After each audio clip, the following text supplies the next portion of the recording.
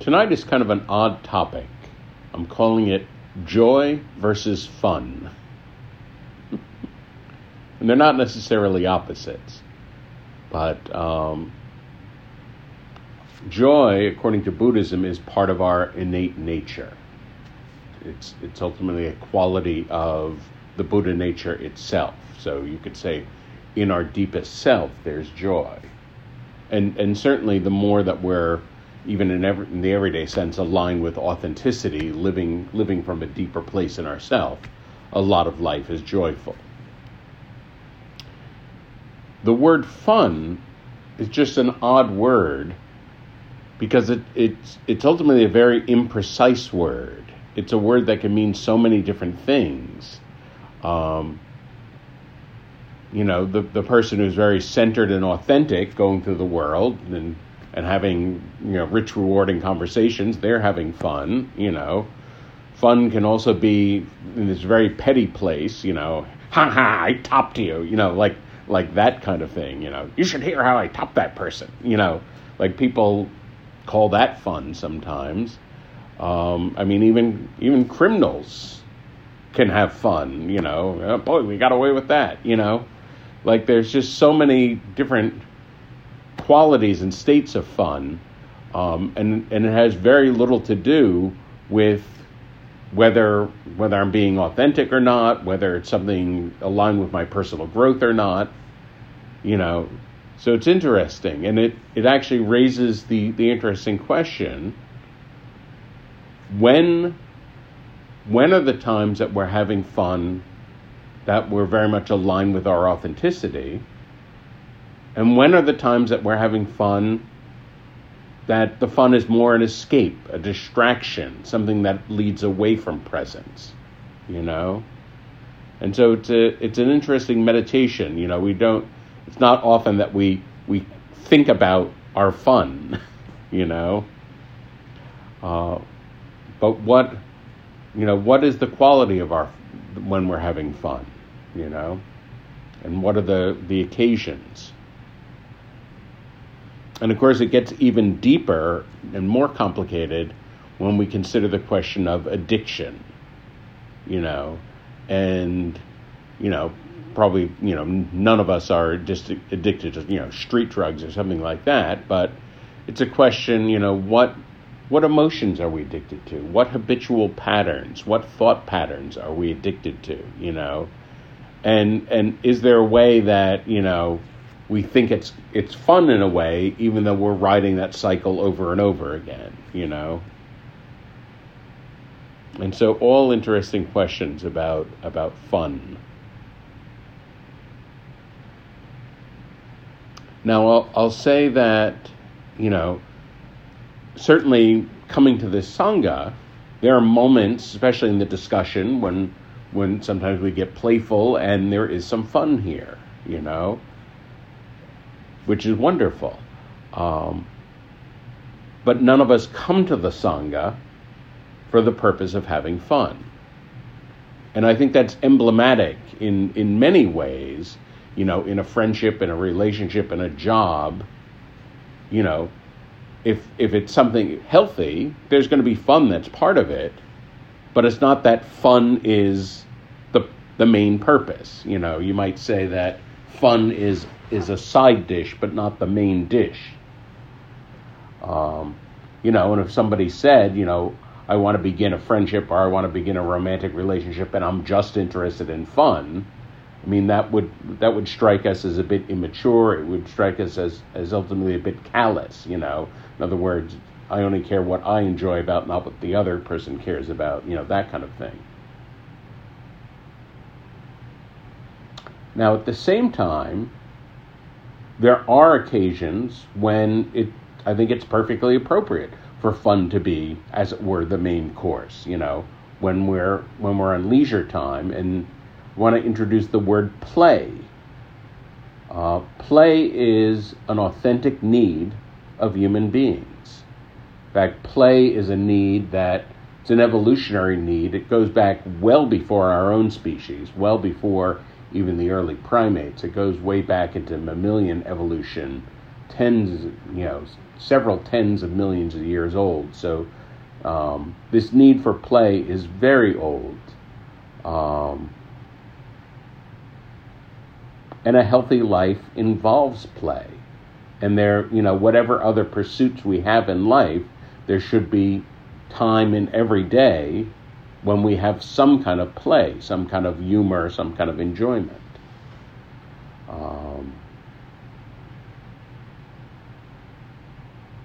Now I'll say that when I was researching quotes for this, I wasn't anticipating this when I researched the quotes, but I found a number of quotes that were of the ilk, the point of life is to have fun. There are a lot of entertainers who said things like this. The point of life is to have fun. And the quote kind of left me divided and kind of left a sour taste in my mouth, because on the one hand, I agree with the sentiment. There's a sentiment there. It's undeniable. There are a lot of people in the world who live joyless lives. It's actually very tragic how many people live lives that are completely devoid of joy. And I think it's an important message for these folks to get, that you don't have to live that way, that fun is an important part of life, that playfulness is an important part of life. It's absolutely essential that folks get that message. So in that sense, I'm sort of on the same page as the quote.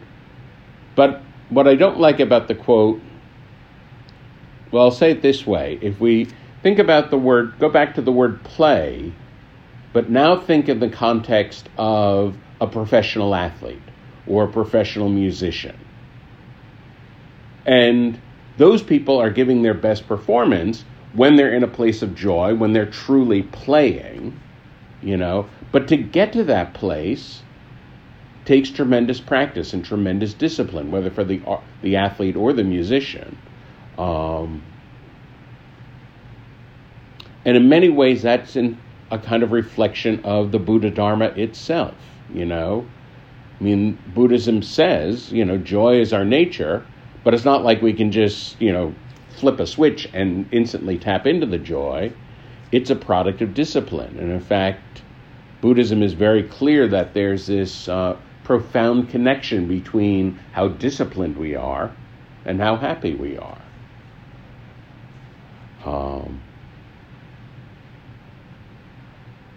Ultimately, the joy that is part of the Buddha Dharma, I would say I describe it as a joy of tremendous capacity. Ultimately, a joy that can experience the whole world and still remain connected to joy. And what I mean by that is, there's a researcher, Paul Ekman, who is he's a expert at the facial display of human emotions. That's his field of expertise. And he was on a team of psychologists who were invited to meet with the Dalai Lama. And they were discussing research possibilities, what insights from Tibet Buddhism could inform, psychological research, this sort of thing. So they were talking with the Dalai Lama, but part of the time, that every day the Dalai Lama receives pilgrims. He's in Dharmasala. And many times these pilgrims have had harrowing journeys across the Himalayas to get out of China, to get into Dharmasala.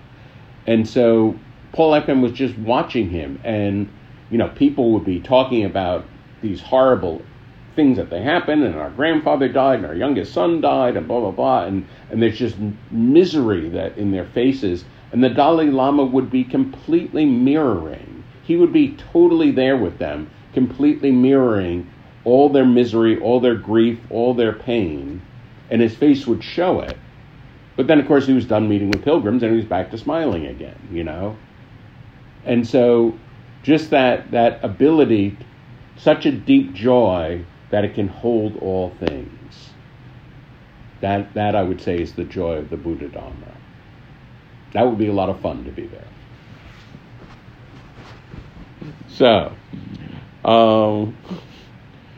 at this point, I'll share the quote sheet.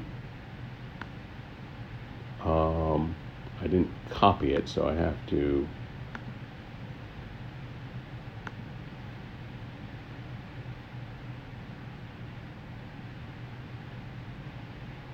Let's see. Copy the link. Okay.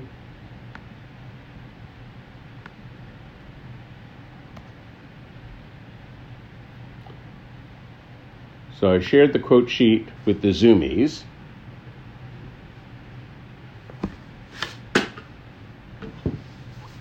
And the folks in the room.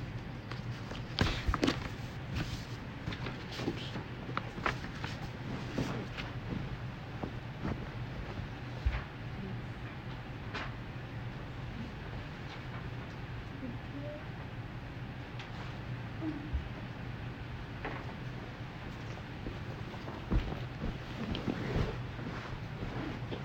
The lead quote is from one of my favorite thinkers, a pre-Socratic philosopher by the name of Heraclitus.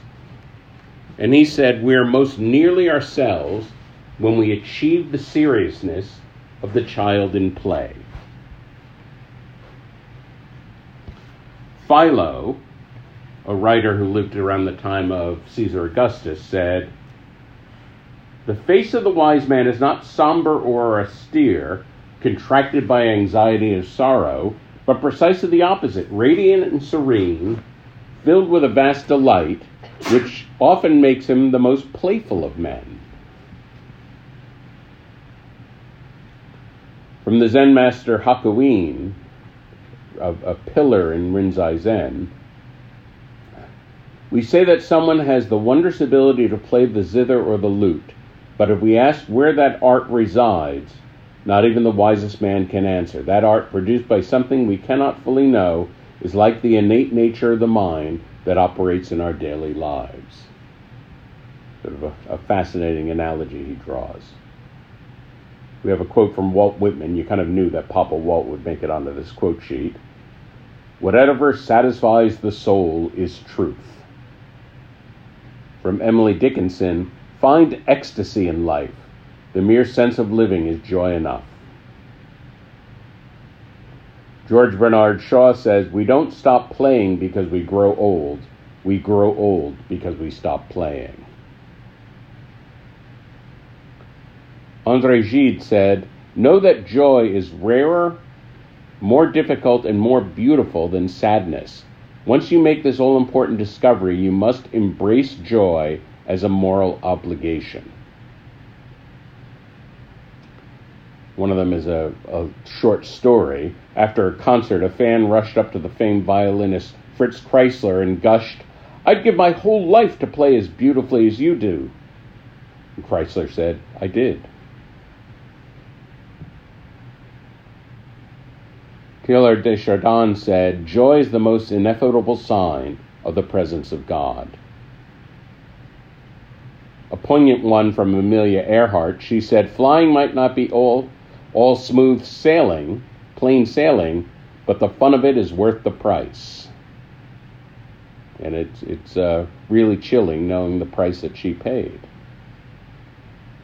Noel Coward said, "Work is much more fun than fun."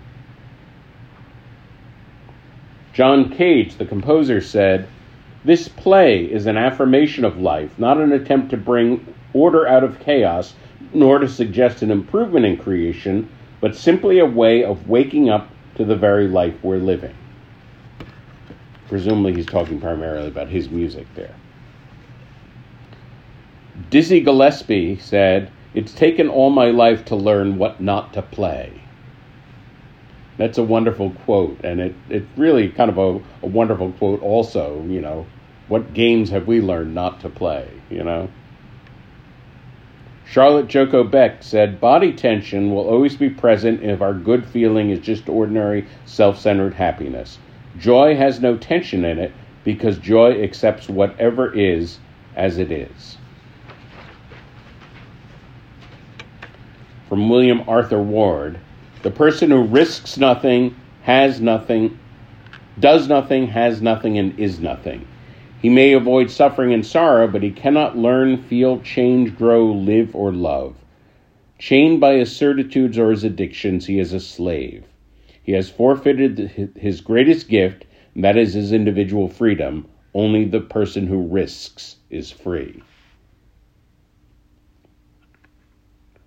From the great psychologist Buscaglia, it is paradoxical that many educators and parents still differentiate between a time for learning and a time for play without seeing the vital connection between them. A couple from the poet Gary Snyder, he said, practically speaking, a life that is vowed to simplicity, appropriate boldness, good humor, gratitude, unstinting work and play, and lots of walking brings us closer to the actual existing world and its wholeness. He also said the real act of play is in the act of totally going off the trail. Jack Kornfield said the aim of spiritual life is to awaken a joyful freedom, a benevolent and compassionate heart in spite of everything. Deepak Chopra said, according to the Vedanta, there are only two symptoms of enlightenment, just two indications that a transformation is taking place within you toward a higher consciousness. The first is that you stop worrying. Things don't bother you anymore. You become lighthearted and full of joy. The second symptom is that you encounter more and more meaningful coincidences in your life, more and more synchronicities, and this accelerates to the point where you actually experience the miraculous. Mark Nepos said, there is a great choice that awaits us every day, whether we go around carving holes in others because we have been so painfully carved ourselves, or whether we let Spirit play its song through our tender experience, enabling us to listen as well to the miraculous music coming through others. Stevie Vaughan said, when I play from my mind, I get in trouble. That's a great one, again in many different disciplines. Dochen Palap Rinpoche said, your mind is beautifully clear, open, spacious, and full of excellent qualities, unconditional love, compassion, and wisdom that sees things as they truly are. In other words, your awakened mind is always a good mind. It's never dull or confused. It's never distressed by doubts, fears, and emotions that so often torture us. Instead, your true mind is a mind of joy, free from all suffering. This is who you really are. This is the true nature of your mind and the mind of everyone. But your mind doesn't just want to sit there being perfect, doing nothing. It's at play all the time, creating your world. And finally, Etta Sawyer says, enjoy today. It is one of the good old days you will miss in the future.